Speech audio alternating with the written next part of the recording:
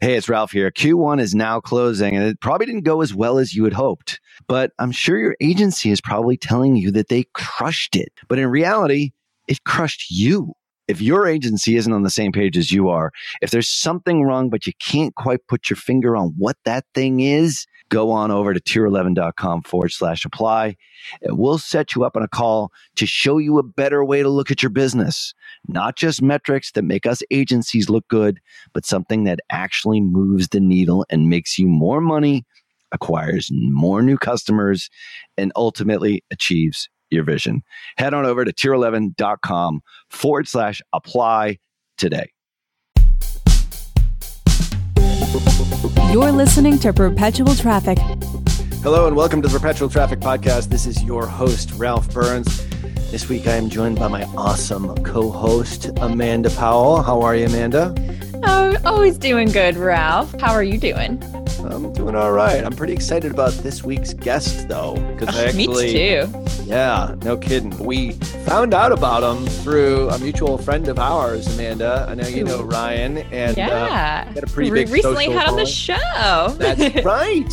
That's true. He hadn't even finished production on this video that we're going to be talking about here today, which is, if you haven't seen it, I know we've had a lot of funny video guys and gals on this show, but oh my God, you've got to go to funnysalesvideos.com and see this video that this guy produced. And we're actually going to go through his 7-step process of how he did it for our buddy Ryan and True Earth. So today's guest is none other than Joseph Wilkins from funnysalesvideos.com. Super excited to have you on the show. Congratulations on a major success with True Earth, a long string of amazing videos, and welcome to Perpetual Traffic. Thank you, guys. It's exciting and a privilege to be here today. I'm excited to chat about how we can help some of your listeners do maybe something similar. Yeah, it's always sort of funny to figure out, I say the word funny because we're talking about funny videos here, is how do you create a video that's not only funny, but converts? If you don't do one without the other, oftentimes the customer, in this case, Joseph has his own agency, which creates videos for customers to sell products. And the one we're going to talk about today is probably the most popular video that he actually has in his portfolio over at funnysalesvideos.com. But how do you create a funny video that actually sells? And obviously, we're talking here about traffic plus a lot of conversion, especially in coming episodes. And obviously, that's the name of Digital Marketers' big show they do every single year, which we're going to have more info on that when that's going to be sort of relaunched for the late part of this year. But conversion is a really important part of it. And what Joseph has been able to do here is put together sort of a 7-step formula that I've never heard of before. I always love to sort of ask super creative guys, like, what makes them so good? And I don't think you realized that you had a 7-step process maybe until, I don't know, a half hour or so ago, but because it was all like in your head. It's all just floating around in my brain, and I needed someone to help me put it down on a piece of paper for the first time. But That's good. But it's also so unique. Like you said, Ralph, it's something that we've never talked about. Like the steps that you have in order to create these high converting and hilarious videos. I also feel like we should have a warning at the bottom of this episode to not be drinking anything or make sure you're fully prepared when you watch these videos. But these are things we've never talked about on the show before, and that we've never even, steps that we haven't even thought about, I think, as digital marketers, as we're walking through these creative steps. These are things that Ralph and I were like, oh, that's such a good idea. Yeah. So we're totally building it up here. So I feel like I should give a disclaimer of my drink down. I'm actually not that funny. But you know lots of funny people, which is the key. I surround myself with funny people. That's the difference. So just so the expectation isn't that I'm going to come out cracking wise jokes throughout. Probably you'll laugh harder watching some of your videos than you probably would listening to this week's episode. You never know. We could throw some curveballs in there for you. Well, why don't you tell us a little bit about how you got started and like why some of the things in your background are super interesting, as well as how you got into video and that sort of match between selling, humor, and attention, which is sort of the sweet spot for your agency right now. So a little bit of context. So I live in Salt Lake City, Utah, but I didn't always, as you can probably tell by my speech impediment. I started out life in London, and my father was a very in-demand fashion photographer. So I guess at the top of his portfolio would be photographing the Queen of England. I don't know that it gets much more prestigious than that. That's pretty funny. It's pretty big, I guess. A personal invitation to Balmoral Castle up in Scotland. He also did the front cover for the Rolling Stones. He worked with Paul McCartney, Jimi Hendrix. Most of his career, he worked for Vogue magazine, height of fashion. So I actually grew up in a house that had a big old photography studio in our downstairs of our house. And I got into the creative advertising space by osmosis, just being around all of that. But I also, I've always had, I don't know, this inbuilt desire to make money. I was one of those kids that was always dreaming up ideas to make money. And as a young child in my village in England, we moved out of London. We were in a little village, and I would hire all of the local kids to go. I would go door to door and say, hey, we'll walk your dog, we'll wash your car, we'll trim your hedge. And then I would go get all of my friends to go do the actual work. Outsource it. Yeah. Fiverr before Fiverr was invented. Right. So then when I was 16, I got my first real job. I started a business importing fax paper from Holland and selling it for pennies on the dollar. I had a boiler room of about 20 employees in an office in London just doing telephone sales. Oh my God. Earned enough money to go on a mission for my church, which was one of my goals. And when I got back from my mission, I moved out to Utah, and that's where I started a graphic design degree at BYU. And my first job out of college, I was a graphic designer. And one day my boss came in and basically said, hey, we want to do some videos. This was when the internet was starting to be able to support that, right, back in the glory days. And so he basically said, who wants to go on this training course? I raised my hand, and 20 years later, I've run a video production agency doing just that. So that's my short story. It's tremendous. And your first, or one of your first videos was one that was sort of hard to live up to after the fact. And it was an infomercial. Yeah. Right? Well, it was for the Little Giant Ladder. You might have seen it decades ago. Yeah. Yeah. It wasn't my production. I was one of 3 production teams that produced that. That was a pretty expensive budget. But I think it made like $200 million in sales, was one of the biggest, most successful infomercials at the time. And so that was my very first client that let me quit my full-time job and start this video production studio that I now run. But for about 10 to 15 years, we did infomercials, TV commercials, and other corporate videos. But after a while, our clients started to say, as TV viewership dropped and people stopped watching traditional broadcasts, they were spending the same amount of money to produce these ads, and funnily enough, the same amount of money to run the airtime, but their results were just dropping and dropping. And they kept saying, what can we do that's going to get us back to the glory days of when our infomercials were pulling a 2, 3, 4 return on ad spend? And that's the path that led me to start Funny Sales Videos, when I started seeing what these other geniuses like the Harmon Brothers and Chamber Media were doing. And I was like, I could do that. And that's where Funny Sales Videos was born. Yeah. I mean, it's an interesting background. I mean, obviously, like that sort of stuff, even from your youth, I mean, all that you're sort of absorbing throughout your entire life. I tell people this all the time. It's like your past is your prologue, and you are pulling all that info. Like my father was a graphic designer and my mother is a teacher. It just so happens I'm running an agency and I'm teaching people how to do stuff now. I was like, I never really thought like that would actually be a relevant career choice. But pick up all these little things along the way to create who you are today. So it totally makes sense. The video and the production side, and then obviously the sales side and the business side. Here you are as a business owner and tremendously successful, sort of merging those two worlds together and adapting the business and pivoting. Mm-hmm. We still use the word pivot to the world. Word of the year. Yeah, exactly. That's the word of the last decade. Holy crap. It's the world of now social media with all these platforms that you're now hosting video on. And I do remember the day when you could actually, for the first time, like load up a video that's 2 to 3 minutes and the internet would be able to host it. Yeah. Like, there was a time that didn't happen. Yep. So, well, let's get into, obviously, for people who are listening to this in the car, don't, flip your browser over to funnysalesvideos.com yet. But the first video that you're going to see on there is one that we're going to talk about here today. And it's Ryan's business. And you can certainly go back to the episode where we talked to Ryan about his business and the genesis of it. First off, it's a great product. And it's a product that, my wife and we actually love here. Mm-hmm.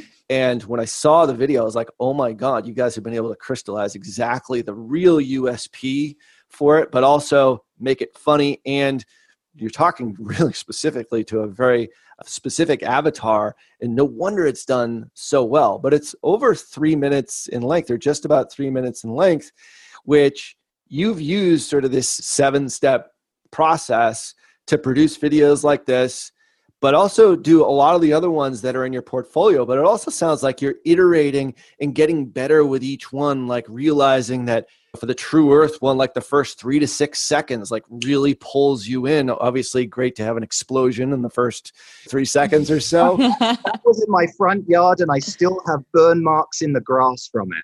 That's awesome. And my son had the best day of his life playing with explosives. Oh, it's tremendous. It's tremendous.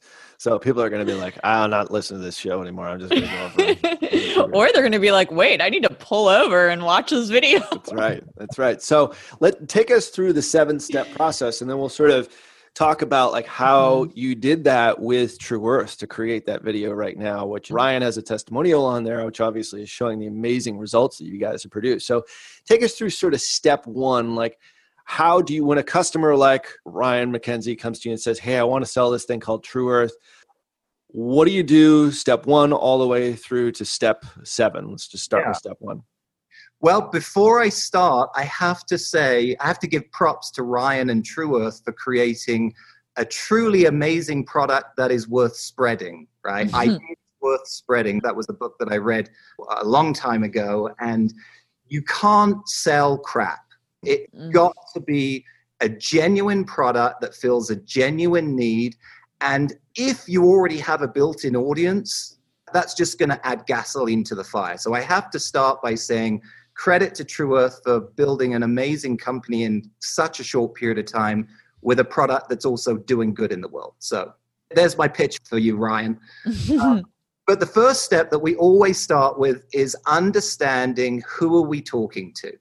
And so understanding who is going to be on the other end of the screen watching the video, and what is it that we want to try to get them to do when they finish that 3-minute video or whatever it ends up being. And so the more research that you can do, the more data that your customer can dump on you, or maybe they don't have enough data. Ryan gave me some really good data. He's a data head. I mean, he runs a well-oiled ship over there, but you may not have all of this data. And so you've got to stop before you waste a penny going through the rest of the steps, which will, like when you take off a rocket to the moon, if you're off by 1 degree, you're going to be completely off by the time you get there. The same thing happens with the research step of any marketing campaign, whether it's video or otherwise. But finding out who is your customer avatar, not just your demographic, say women 35 to 65, but who is she? What's her name? What does she do during the day? I have a client that I'm working with right now. They're called Peelercase. They make a compostable phone cover. It's one of the clients that Ryan referred me to, the same eco crowd. And they gave me the most impressive customer avatar document I've ever seen. I mean, it was pages and pages on who this person was. Actually, they had multiple avatars, right, for their different campaigns. But they went as far as what does her daily schedule look like? What time does she wake up in the morning? What does she drink for breakfast? What kinds of clothes does she wear? I mean, when you have that kind of targeting, you're on the right path. I was going to say, I'd be curious to know who that avatar is, because I think I have some of those in a shopping cart right now, because I am definitely getting targeted for those phone cases. So it sounds like I'm very similar to the avatar that they are discussing. Yeah, another great company that's doing good things in the world, and we'll send you that video when it's done. But anyway, trying to understand not just who they are, but if you have the access, why have they bought your product? And so if you're on Amazon, that's a huge wealth of information of customer reviews. Don't write your customer's story, rewrite their customer story. So if they've already given you reasons why, we always start with the top 5 reasons why people buy your product. In 3 minutes, you can't get many more key selling points than 5. And then maybe the top 1 or 2 objections, the reasons why they won't buy, or they won't buy again, or they were disappointed.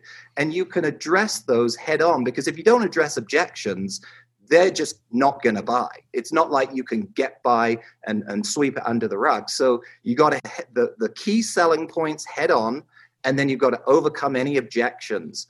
But anyway, that's the first step. It's always research and understanding who you're talking to, what the messages are that they'll respond to. And obviously, if you've already got a tribe like Ryan has of people that are passionate about your product, half of your work is done for you. That's such a good tip too. Like if you're not exactly sure who your customer avatar is, go look at your reviews. Yep. And if you need to figure out exactly what objections people already have in order to provide that insight about your product, you can read the reviews and see what people are saying. It's such a simple and easy tip that you don't usually think about. I think one issue that we usually see when we have customers trying to create their customer avatar is, obviously you want it to be your ideal customer, but sometimes that person that you have in mind is a different person than is actually buying your product. And by reading those reviews, you'll figure out who is actually benefiting. I think that's a very simple, very easy tip that you don't usually think about a lot. Yep. And I have to give credit to the Harmon Brothers 14-day script writing course. I'm not an affiliate, but I love their training, and I highly recommend it to anyone. That's where I got that idea.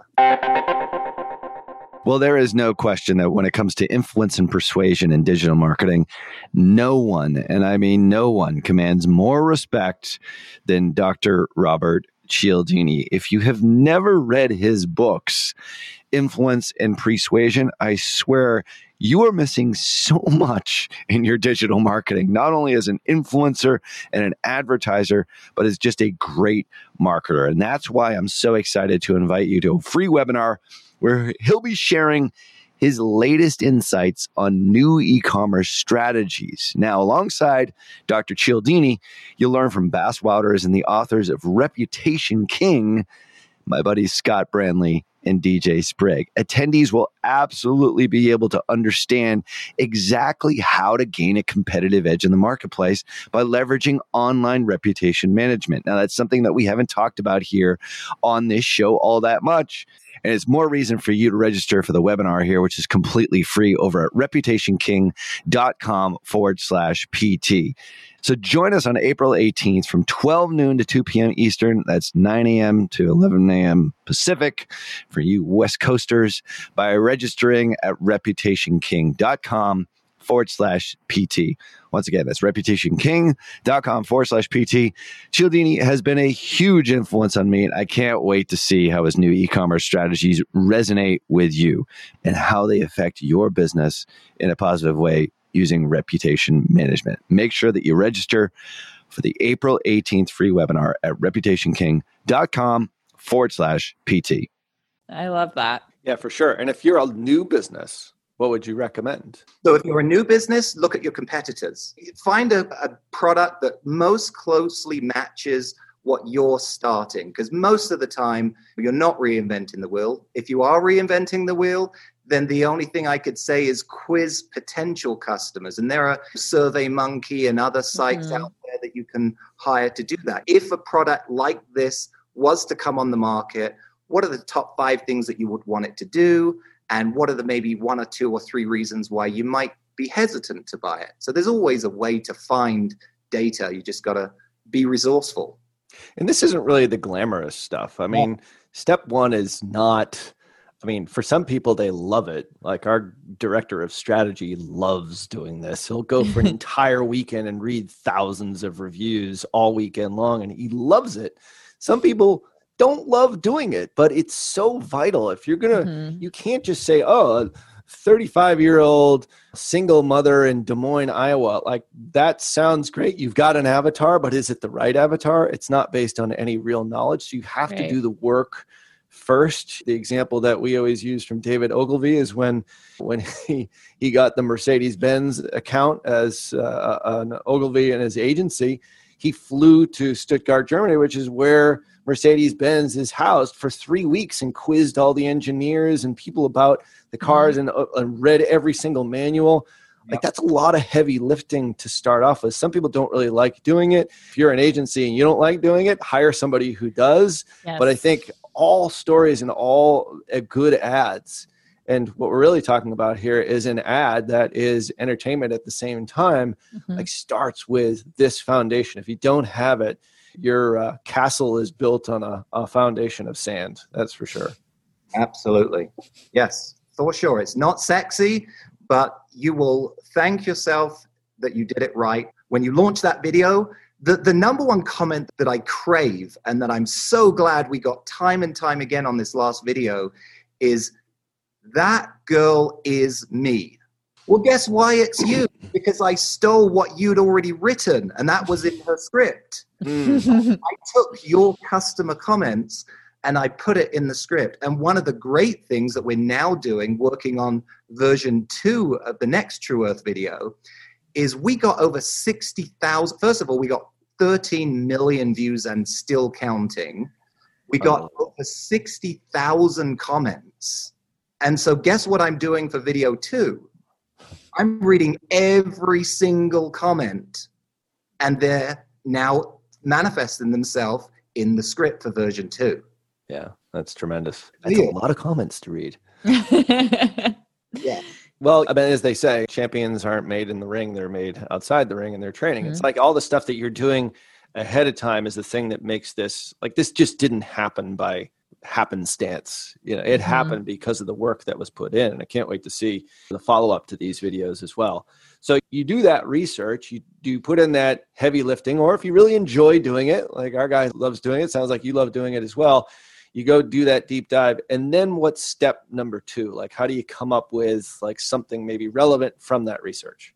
So step number 2 is the brainstorm session. And that's one of the most fun ones, but it's also the hardest to articulate. It's like trying, well, it can feel like trying to catch lightning in a bottle, but it's not something that I can tell you, here's exactly how to do it, but the best way to do it, and this is what we do. We basically create a document and we throw out as many crazy, random, shocking within reason, right? You got to abide by Facebook's policies. You got to abide by the brand voice of the company. You got to do something that's going to not offend people too much. And I'll say something about that real quickly. If you don't get complaints on your video, you haven't done it right. So offend some people. And there's a line. You got to push it far enough that it's disruptive. I mean, that's the golden word in advertising. Be disruptive.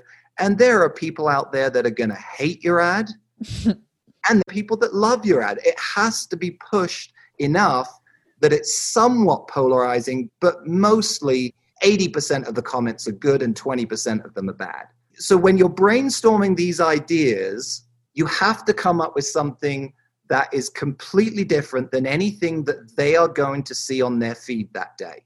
And not just verbally, because we all know 80% of people will open their phone and they're scrolling Facebook or Insta or TikTok or whatever it is with their sound off.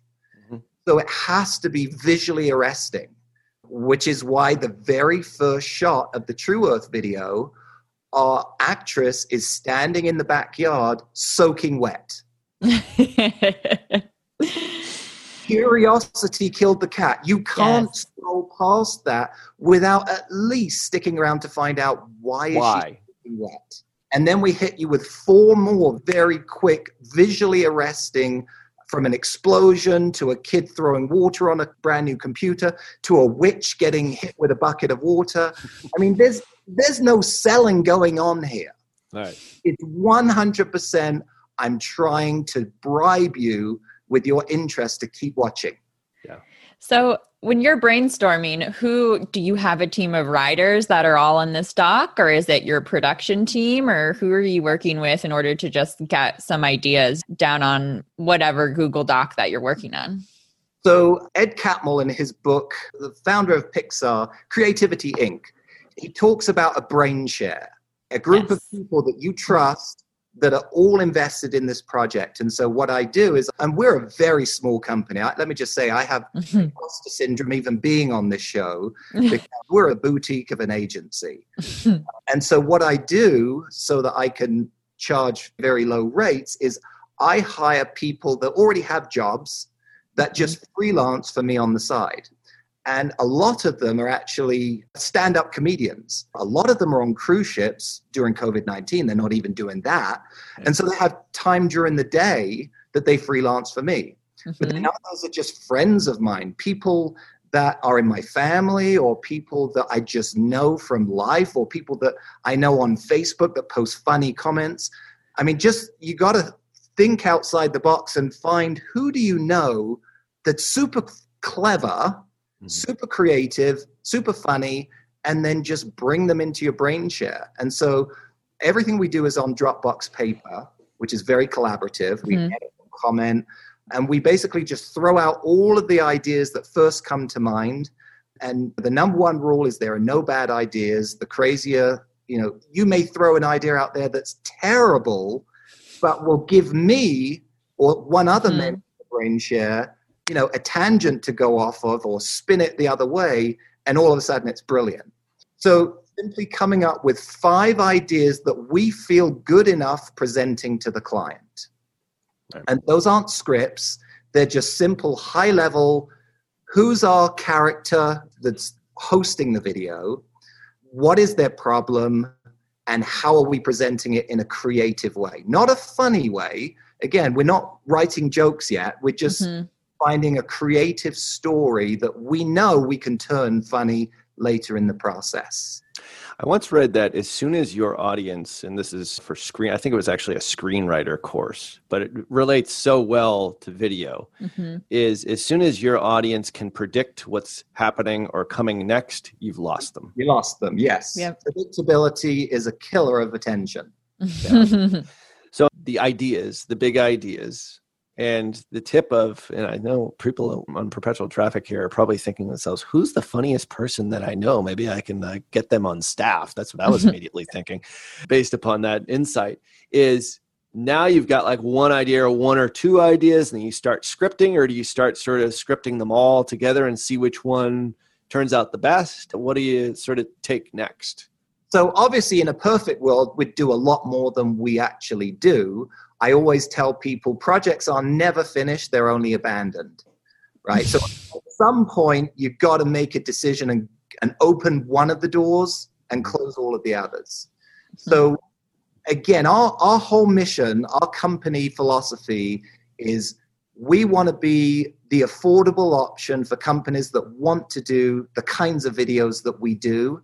And so what's the most effective way that we can do the most for the very least amount of money? And I know that sounds a little bit trite, but it lets companies do what they didn't think they could afford to do. And so what we typically do is we'll limit it to 5 concepts. Now, if we send it out to the client and they say, I don't like any of those, which has never happened, we'll go back to the drawing board. We've got to get one concept that we love. Most of the time, in fact, it's funny, Matt with Peeler Case, I hope he doesn't mind me telling you this, we emailed him his 5 concepts. Actually, I think we gave him 6. And his email was like one line. It was like, can we do them all? That's when you know you got it. That's a great problem to have. And a lot of the time that is what happens. But at some point you have to say, let's keep on budget. Let's go down one of the roads. And if this is a hit, we got 4 more concepts right after that we can just jump into. But no, we will be pretty streamlined in saying, let's leave all other roads behind. Now, it doesn't mean we can't pull elements out of the other concepts if it fits, if it's relevant and it adds to the story. But no, once we are all in love, and we use that term, we have to all be in love with it, because there's no point trying to drive a script where we don't really see a solid idea that has legs to become a full-blown video, right? It's not just one joke. It's a story that can be expanded and also obviously be relevant and hit the customer in that relevant space where they say, oh, that looks like me, or it's at least the problem that I have. I relate to that. So yes, then we go into step 3, which is the scripting. And really that probably takes the most time of the phase that I'll step you through, other than the post-production. So we'll spend a good month just bashing that script, creating the story, putting all of those 5 selling points that I mentioned in the research phase, figuring out how to tell that without making it feel salesy. And we never want to create a video that feels like an infomercial. That whole icky feeling of, yes, I'm being sold. No, we want to create a video that, whether or not, let's say that I open my wife's Facebook account and I'm watching the video, I still want it to appeal and for me to enjoy watching it. Now, I'm not going to buy, but you've got to have that entertainment weave throughout the whole thing. We look at our scripts and make sure we never go too long without something that makes you smile, hopefully laugh, which keeps the attention. So is your script where you're also trying to build in, these funny moments? Are you writing in, this is where you're inserting the jokes and inserting funny things that'll happen while you're also trying to make sure that you're getting an appropriate pitch across? Actually, no. Good point. So in the scripting process, we call it a dry script. Okay. So it's entertaining and it's hopefully fun, but not necessarily funny yet. Now, if the script writer has some jokes that happen to come in, that's fine, but that's not the goal. The goal is to make sure, from a entertainment story point of view, but also from a marketing point of view. So there's multiple eyes on this, right? The client needs to make sure that it's hitting all the key points. Right. The storytelling script writer person is making sure that the narrative is interesting and entertaining. And then there's a lot of elements. And for anyone watching, again, I would refer you back to the Harmon Brothers 14-day script writing challenge. They will go into a ton of detail about all of the different ingredients that need to go into the script to make it a conversion video. But again, in our process, the way that we do it, we'll basically have 2 or 3 people watching that script with a lead script writer, basically stepping you through and taking all of the ingredients and creating a story that sounds like this could be really fun if we had just a whole bunch of jokes added into it. Yes. Getting the backbone of the storyline onto a paper, it sounds like. Yes. So you're bringing that character to life. The brainstorm concept, and all of our videos, if you look, they're all hosted by one hero character. The story brand guy talks Donald about Miller. Yeah, that's right. Love his podcast, right? So his whole philosophy that you're taking your customer on a journey. This should be a story. There's a hero and the hero's journey, just like any movie that starts with a beginning, middle, and end. The same principles apply, just much shorter. So making sure that all of those elements are included in that script, so that, again, our whole philosophy, a lot of clients will say to us, you made a 3.5-minute video? Nobody's going to watch that. And in fact, Ryan from True Earth, when I delivered the first cut to him, He had no idea how long it was going to be. It was 3.5 minutes. And he sent it around to his mastermind group. And guess what they said? Way too long. Too long. Really, nobody will watch it. We don't think it's going to convert. You've just wasted X amount of dollars. Huh. And we did a 60-second version and a 3.5 minute version. And the 3.5 minute version wiped the floor with the 60-second version. It wasn't even close. I don't even know if he's promoting that 60-second one right now. But the point is, people don't not watch long videos because it's long. They stop watching videos because they get bored. If you can hook them from the very beginning and then keep putting hooks into them all the way through, you'll keep way more than you would if it's just a regular video without those hooks. That's such a good point. Well, first of all, at Digital Marketer, any video that we put on Facebook, our social media manager says the longer videos always do the best. And even Ryan Dice, DM, always says that was his philosophy when he started our marketing certifications was we're going to create these long form certifications because if you're providing value and or entertainment, people will watch the longer video. I loved that quote that you just said. They stop watching because they're bored. If they're bored, then you're not providing value or any form of entertainment. But if you have those elements within the video, people are going to keep watching, especially when you're providing those, what you were saying, as those cuts and curiosity that people want to know what's coming next. Why would I stop watching? Exactly. Especially if they keep saying, that's me. Oh, I've done it. That's the problem that I've had. Oh, my kids totally do that. Whatever it is, as long as you can keep hooking them and keep advancing them along the mental sales journey from zero to, I don't know anything about your product, to, oh, I want your product, or at least want to find out more about your product. As long as you can Did you know companies that blog consistently receive 67% more leads than those that don't? Now, that feels obvious, right, when you hear it, but it's still a really surprising statistic. Consistent blogging is so important to growing a business, but who has the time to research keywords, come up with topics, write content? It's a nightmare. BKA Content, a content writing agency with 10 years of experience, offers monthly SEO blog writing service where they'll do it all for you. All of your monthly blog posts delivered directly to your inbox, 100% ready to publish.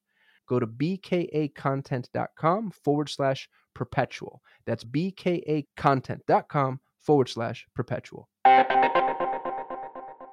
If you're not A/B testing on your site and doing optimization experiments, you're leaving serious money on the table.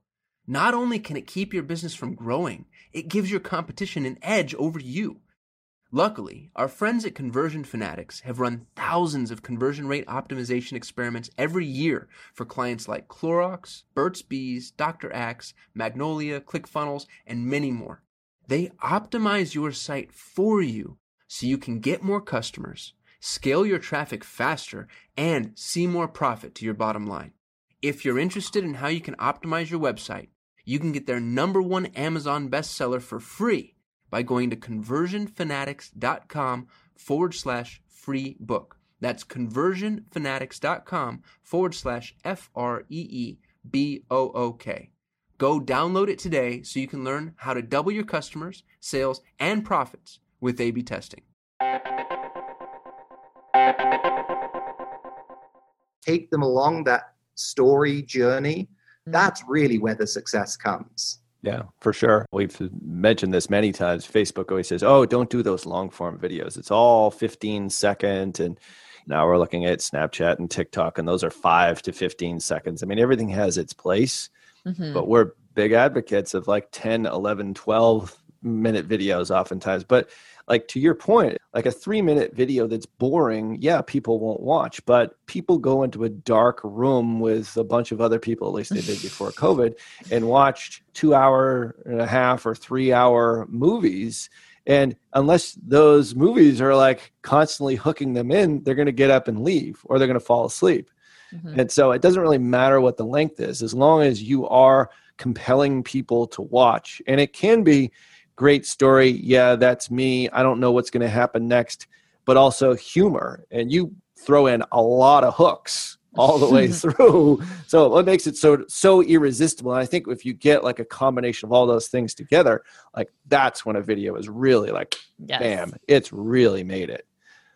The funny thing about this video, a Facebook ad I told one of my clients recently, keep your videos to 15 seconds and mention the product name in the first 5 seconds. That made me want to throw up. Again, this video has 13 million views, over $2 million in sales, 60,000 shares, 50,000+ comments. Guess how long it takes to get to the product? 1 minute and 20 seconds. I was going to say, I feel like it's over a minute. That flies in the face of everything that marketers will tell you. And I'm sure that there are cases, and I'm sure that there's good reasons why they say that. But again, I'll refer back to the Harmon Brothers video, and I don't think I'm giving too much away when I say we watched the Chatbooks video that they produced, and we loved it. And we wanted to create a similar vibe to that. And that video, the same. You don't get to the product until a minute, I think it's a minute 30 into the Chatbooks video, before they say the word Chatbooks. Yep. That's great. One of the most successful videos of all time. And so I see it more as hook their attention, keep their attention. Now we go straight into the problem, right?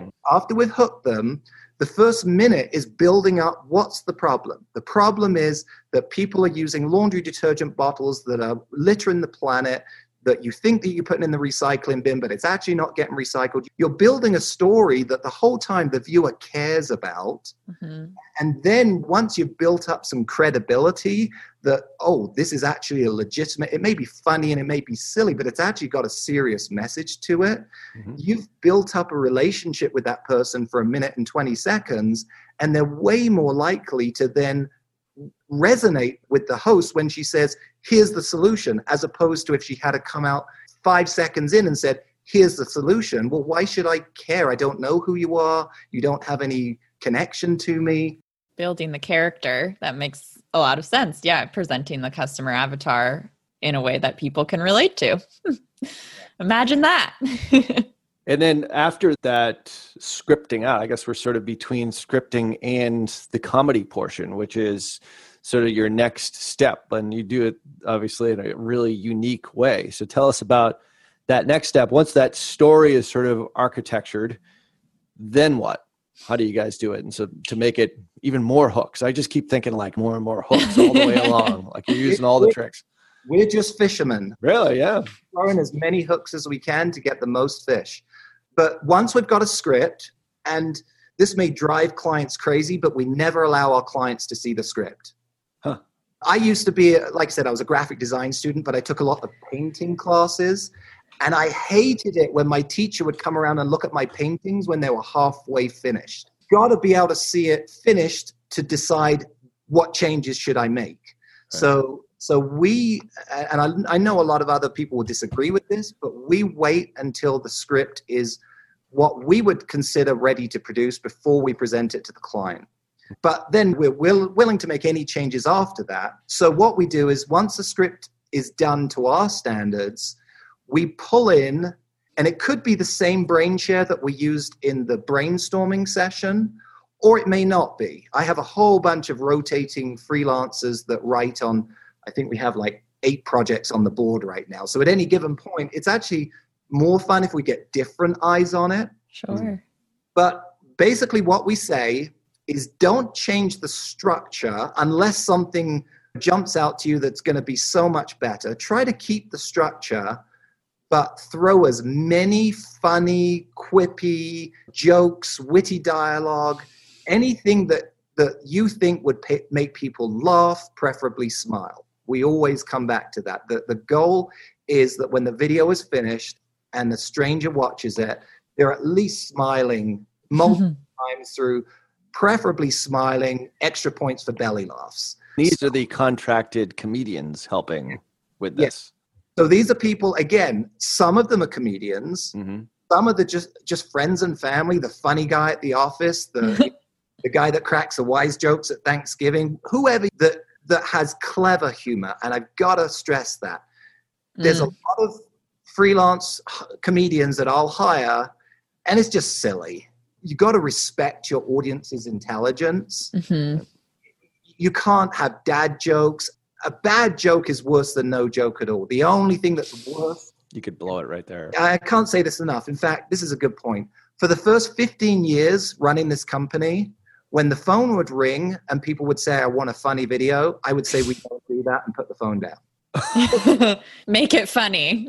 Here, make this funny. I just didn't have the team of people that could do it justice. You can't go halfway. People will think badly of your brand if you try to be funny, but you're really not. And I say that with full, again, imposter syndrome, that half of my videos, I'm a critic, and I don't think half of them are as funny as they could be. Yeah. But again, back to that, you only abandon projects, you never finish them.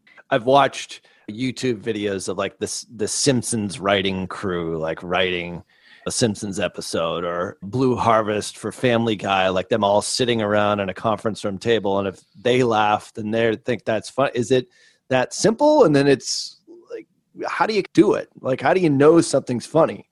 Tell us how to be funny. Yeah. Or how to predict that it's funny is maybe sort of the better part.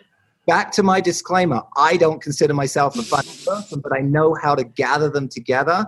And I think, I mean, I tell people, if you want to be in the creative industry, be a good observer. Observe everything, watch everything, TV shows, movies, but most importantly, real life. Write things down. I keep my phone next to my bed. This is a little off subject, but most of my good ideas come in when I'm asleep, on the crapper, in the shower. You gotta write those things down, or you'll forget them. And so just being open to what other people have done. Write down when you're watching a TV show, what was the line that they said, rewind it, work out the timing. I mean, there are TED Talks that you can watch on how to come up with creative ideas and how to be funny, but I don't think anyone really can ever really say A, B, C. It's just, it works. And the biggest indicator for these kinds of videos is to sit somebody down who is your customer avatar, show it to them, and shut up. Watch them. See if they laugh. See if they smile. See if they're confused. Quiz them afterwards. Ask them, did this work? Did this not work? And that will give you more valuable information than anything that is in your mind. To me, when you see these videos, they're funny when they're true. And I think that goes back to what you were saying of you have to say, that's me.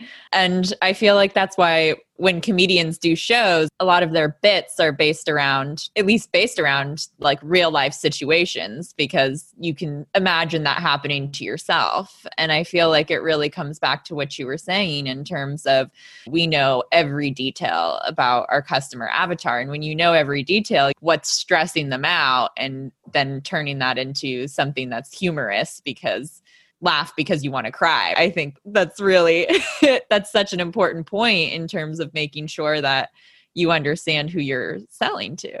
Yes. And I would love to have the luxury of a Saturday Night Live writer's room with 20 sitting in a circle. That's my dream. And maybe someday that'll be the reality. But what I do is I try to create a virtual writer's room. So again, that's where live documents, not everyone working on their own Word document, but one central document that everyone's putting a comment in, and then somebody else will comment on their comment, and they'll take that idea further, and we'll vote on which ones are the ones that should be kept and which ones should be thrown away. And some immediately you just know that's brilliant, has to be in there. Others like, is it just my experience that I don't think this is funny? And so you have to get the wisdom of the crowd. Collaboration. And you figured out a way to do it virtually too, through which Dropbox product is it? Papers. Yeah. Super interesting. So collaboration for stuff like this is super important. Collaboration just in general, like for really good ideas, like chances are if you collaborate with other people instead of just thinking that you're the one genius, chances are that idea really isn't all that great. But once you get other people with different viewpoints, it sounds like you even bring in different types of comedians based upon maybe even the product or the storyline. So you get differing viewpoints, which then collaborate together to make something even more funny and more entertaining. Yeah. And do you know what's fun is that in a virtual world, like Ryan told me yesterday, this next video, I want to run it in Australia and in England. So guess what I'm doing? I'm getting comedians that live in those countries that are going to collaborate on the next script. You could never do that in a regular brick and mortar setting. That's tremendous. I love that. And yeah, because the humor will be different and slightly altered, and that makes so much sense. So the comedians come in, they punch it, and like you've got something, and then that script is pretty much final at that point. And then what's the next step? Or like, are there still tweaks? Yeah, again, most things are never final. That's where we say it's as good as we think it's going to get without spending way more time and energy. It's good. It's as good as we think it's going to get. Let's present it to the client and see what they add to it. And most of the time the client, some of them may, but most of the time the client isn't going to make it funnier. They're just going to say, you know what, our product... Especially not Ryan. He's gonna love this episode. No, they'll know about their customer, and that's. I'll give you an example. Again, I hope he doesn't mind me using this, but in the final script, we had things like the lady brings up a hamper of laundry, and he said immediately, "That cannot be a plastic laundry bin." I would never have thought of that. Right? It has to be a wicker or a cloth or something that's eco-friendly. Wow. I would never have known to put that. And just little things that he knows about his tribe that we don't. Yeah. And so things like that, the client will add to a lot of the time. They'll want multiple revisions, which is part of the collaborative process. Mm-hmm. And then at some point, I think it's really hard being so close to a script. You have to step back from it. And again, go and test it on other people. Email it to them. If you've got the money, do a Survey Monkey. Or sometimes we'll stand on a street corner, literally, and stop people and say, can you just read this? People stop for that? Will they do it? You'd be surprised. You have a clipboard and a little name tag. You look professional. So if you see Joseph, some guy with a British accent on this corner of Salt Lake City, you'll know. So we haven't even gotten into the shooting side. Like this is all like, we haven't even shot anything yet. We haven't bowled out the video, the cameras, or any of that stuff. I assume maybe that's next, or maybe that's not next. Yeah, so that would definitely come next. And I have mixed feelings on this because that's what I do for a living. I think you got to do it right. If you spent the time to do the previous steps that I just explained, you're at least 2 or 3 months of work, right? Sure. And so how much do you value your time? Make it right in production and make it look right. It doesn't have to look like $1 million, but it can't look like you pulled out your cell phone and filmed this. Mm-hmm. There are certain kinds of videos that absolutely, that's the way to do it. User-generated content, unboxing videos, reviews, vlogs, what we're doing now. That doesn't have to be high production value. We see much higher results if you look online. The kinds of videos that are in the tens of millions of views, pretty much most of them, if not all of them, were professionally done by a production crew. That's all they do. Right. There's a time and a place for the different kinds of videos, and depends on if you need a big sale, then you have to put forth money in order to get it out of it. Put forth not just money, effort, and the value in order to see the value come from it. Makes a lot of sense. And again, it all comes back to that first 5 seconds of reaction. Yes. If everything on your Facebook feed looks the same, you're going to get lost. And guess what most videos on Facebook look like? They look like cell phone. It's a scroll stopper. Yes, exactly. Stand out, look different, be different. So production itself, like on this one, this was done obviously in your studio, and then apparently your front yard. Front yard. So I guess I should part of production is pre-production, and that to me is almost more important, is auditioning actors. Mm-hmm. Because I got to hand it, Talitha Hanks was the actress in this video, and she hit a home run. How did you find her? So she's with our local agency. Okay. Here in Salt Lake. They're my go-to agency that I've worked with for 20 years. They are fantastic. But they sent me, I think I asked for close to 20 auditions before we got to Talitha. And she's actually an actress that I've wanted to work with on a few other projects, and just our schedules never worked out. But you've got to cast the right person that can deliver the timing. I mean, comedy, it's all about timing, right? You can have a Shakespeare-trained actor that's fantastic on the stage, put them in front of a camera. Now they're not this big from the audience's perspective. They're right up close to the camera. Whole different set of acting skills. And so every city, no matter where you are across the country, just go Google your local talent agency. And I would say, if you've only got a very small budget, spend it on your actor before you spend it on the camera crew. It's more important to get a very good actor than it is to make them look right. Now, obviously, I want both, but if I can only have one, I'm going for the actor every time. So we auditioned and cast Talitha. We cast a couple of kids, as you saw in working with kids is a whole nother ball of wax. They were pretty good. They did get tired toward the end. That shot where they're covered in paint, we literally dumped out like 6 buckets of paint all over them. I don't think they realized what they were signing up for. But anyway, once you got your actors cast, and my sister was the witch, she did a cameo. She's okay, though. She didn't melt. Disclaimer. No witches were harmed. Talking back to complaints, we got a lot of complaints from witches. I'm not. What? I'm not kidding. Ask Ryan. The Salem, Massachusetts crowd did not like this video at all. So then the next step is figuring out where you're going to shoot it. My sister had this beautiful new house that she had just built, and that's where we filmed the whole thing. We filmed the interiors and exteriors at her house.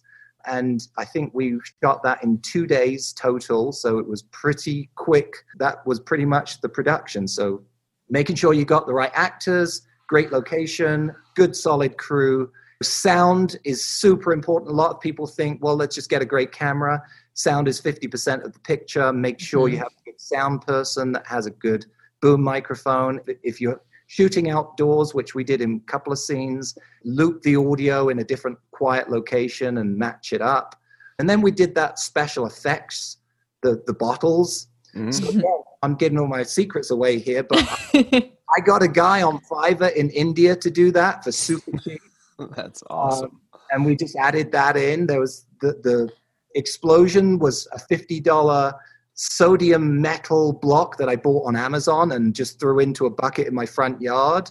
You don't have to break the budget to have something that looks close to what some of the bigger budget productions do.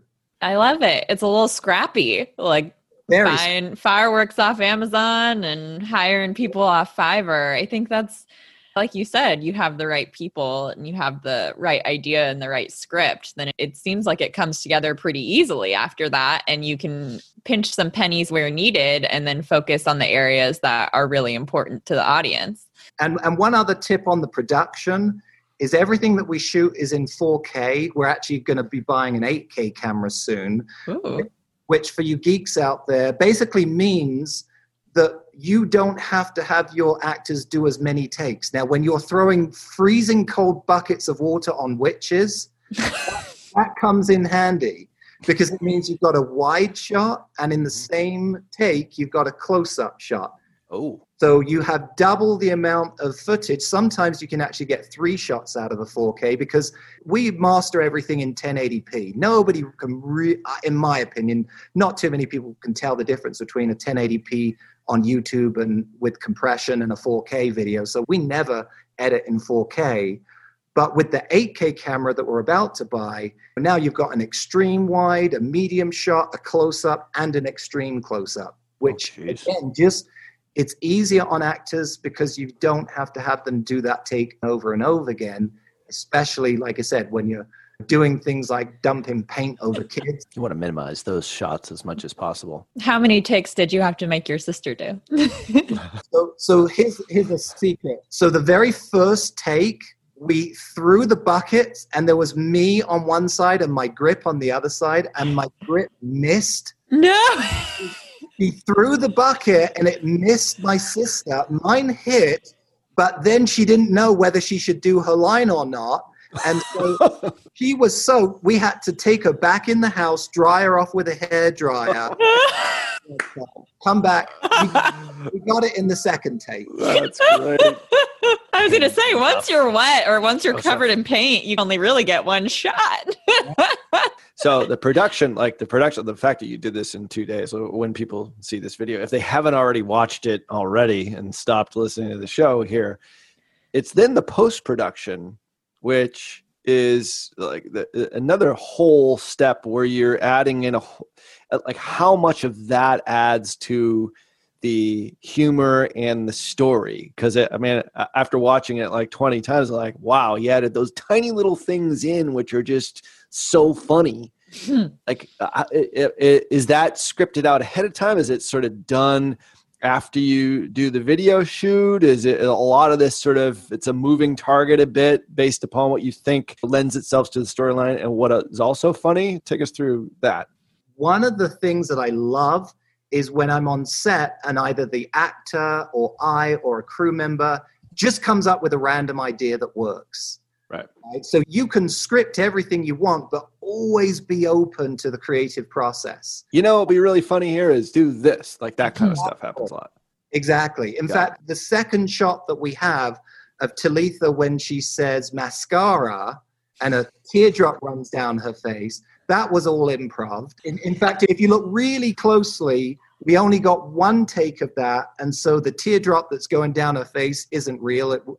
I added that in with effects in post-production. But the line was brilliant because every woman can relate to having mascara run down her face.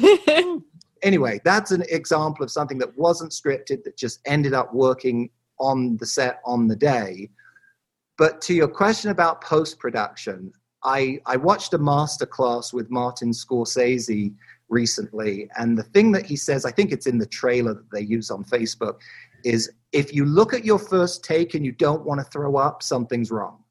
And that could not be more true with these kinds of videos. It's all about timing on set, but then timing in the edit. And people do not have the attention span to keep watching a video that doesn't get straight to the point and keep hitting the point. And so if anything, my videos may be criticized as being too fast. And the human brain can take in a lot more information in a lot shorter time than we give it credit for. And so I literally hate breaths. Like if I breathe between lines, I cut it out. I overlap lines. I want to start the next line before the previous one has finished. I speed things up.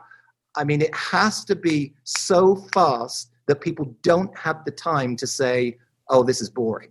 So are you the one doing the edits then? When you're supposed to make the edits based on the script that you created, or when you're filming, do you know, or do you have a team that's also doing that, saying you should cut here, you should? I'm really curious. Yeah, so I have a team of people that do what I call the rough cuts. Okay.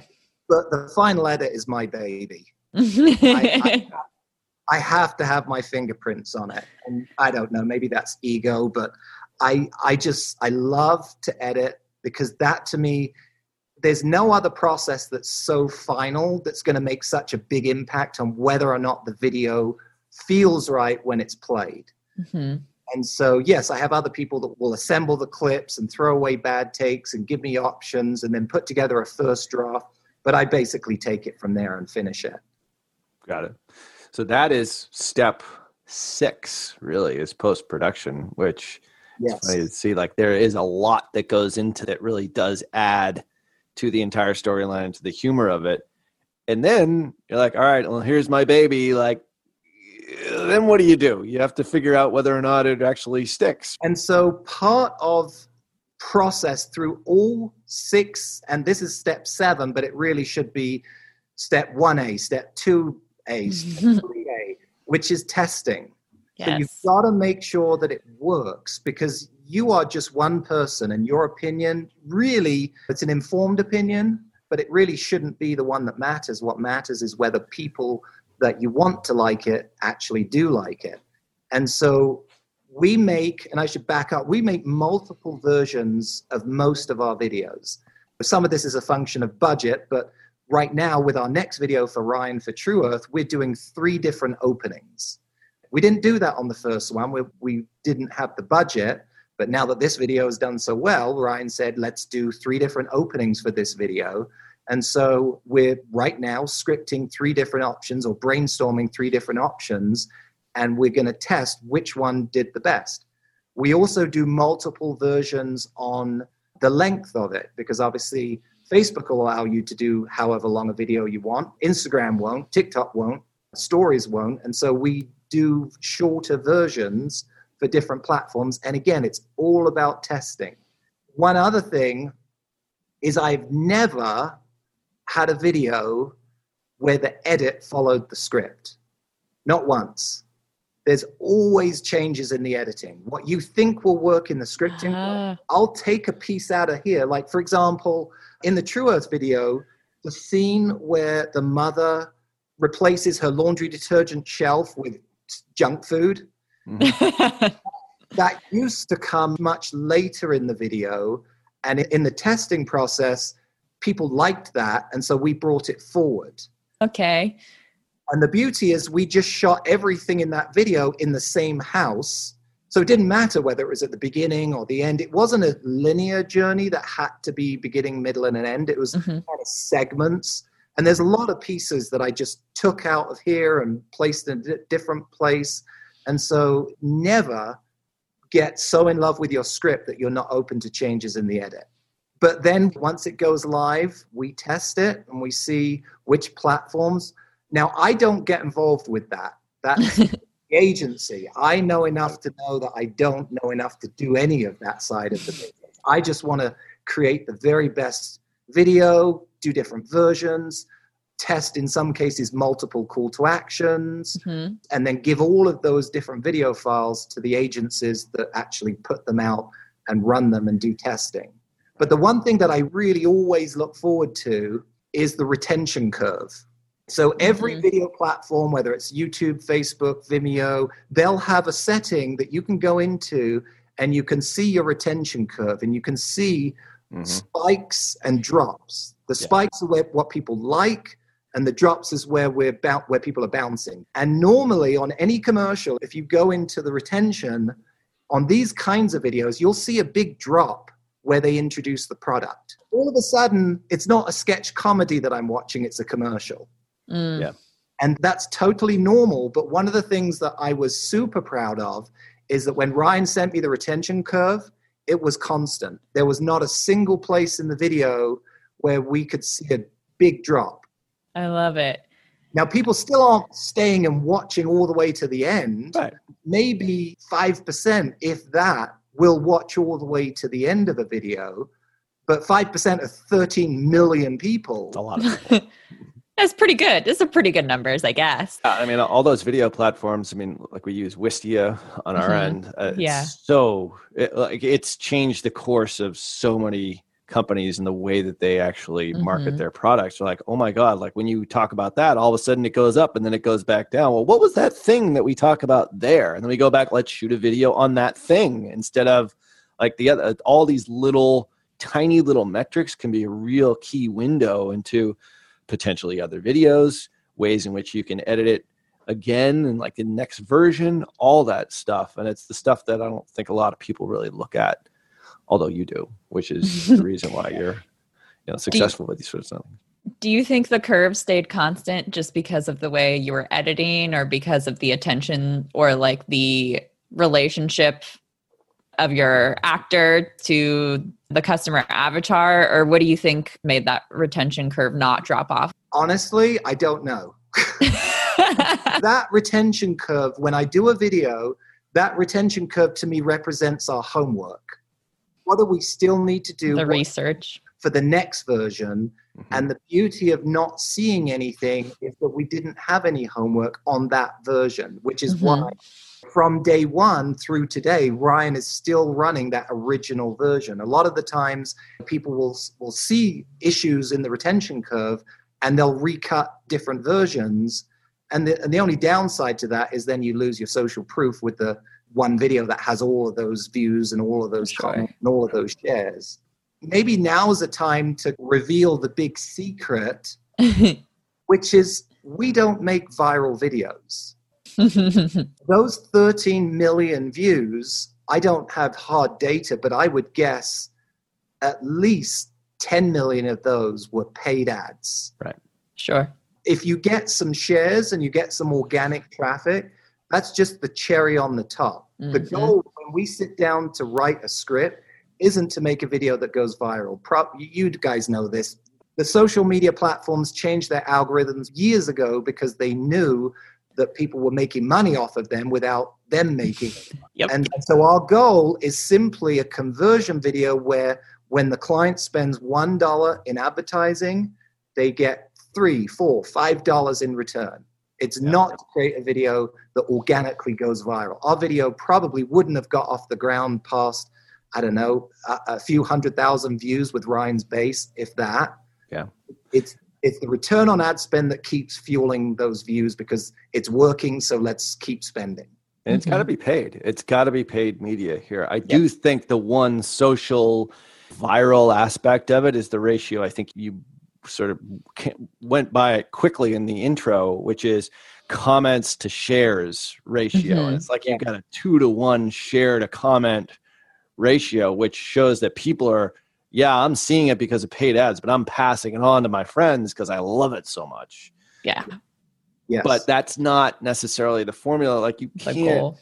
Yeah. I mean, to get something that goes viral, like the cranberry juice with dreams guy on TikTok that everyone's talking about. It's like, how are you going to engineer that? Nobody will ever know really what that formula is.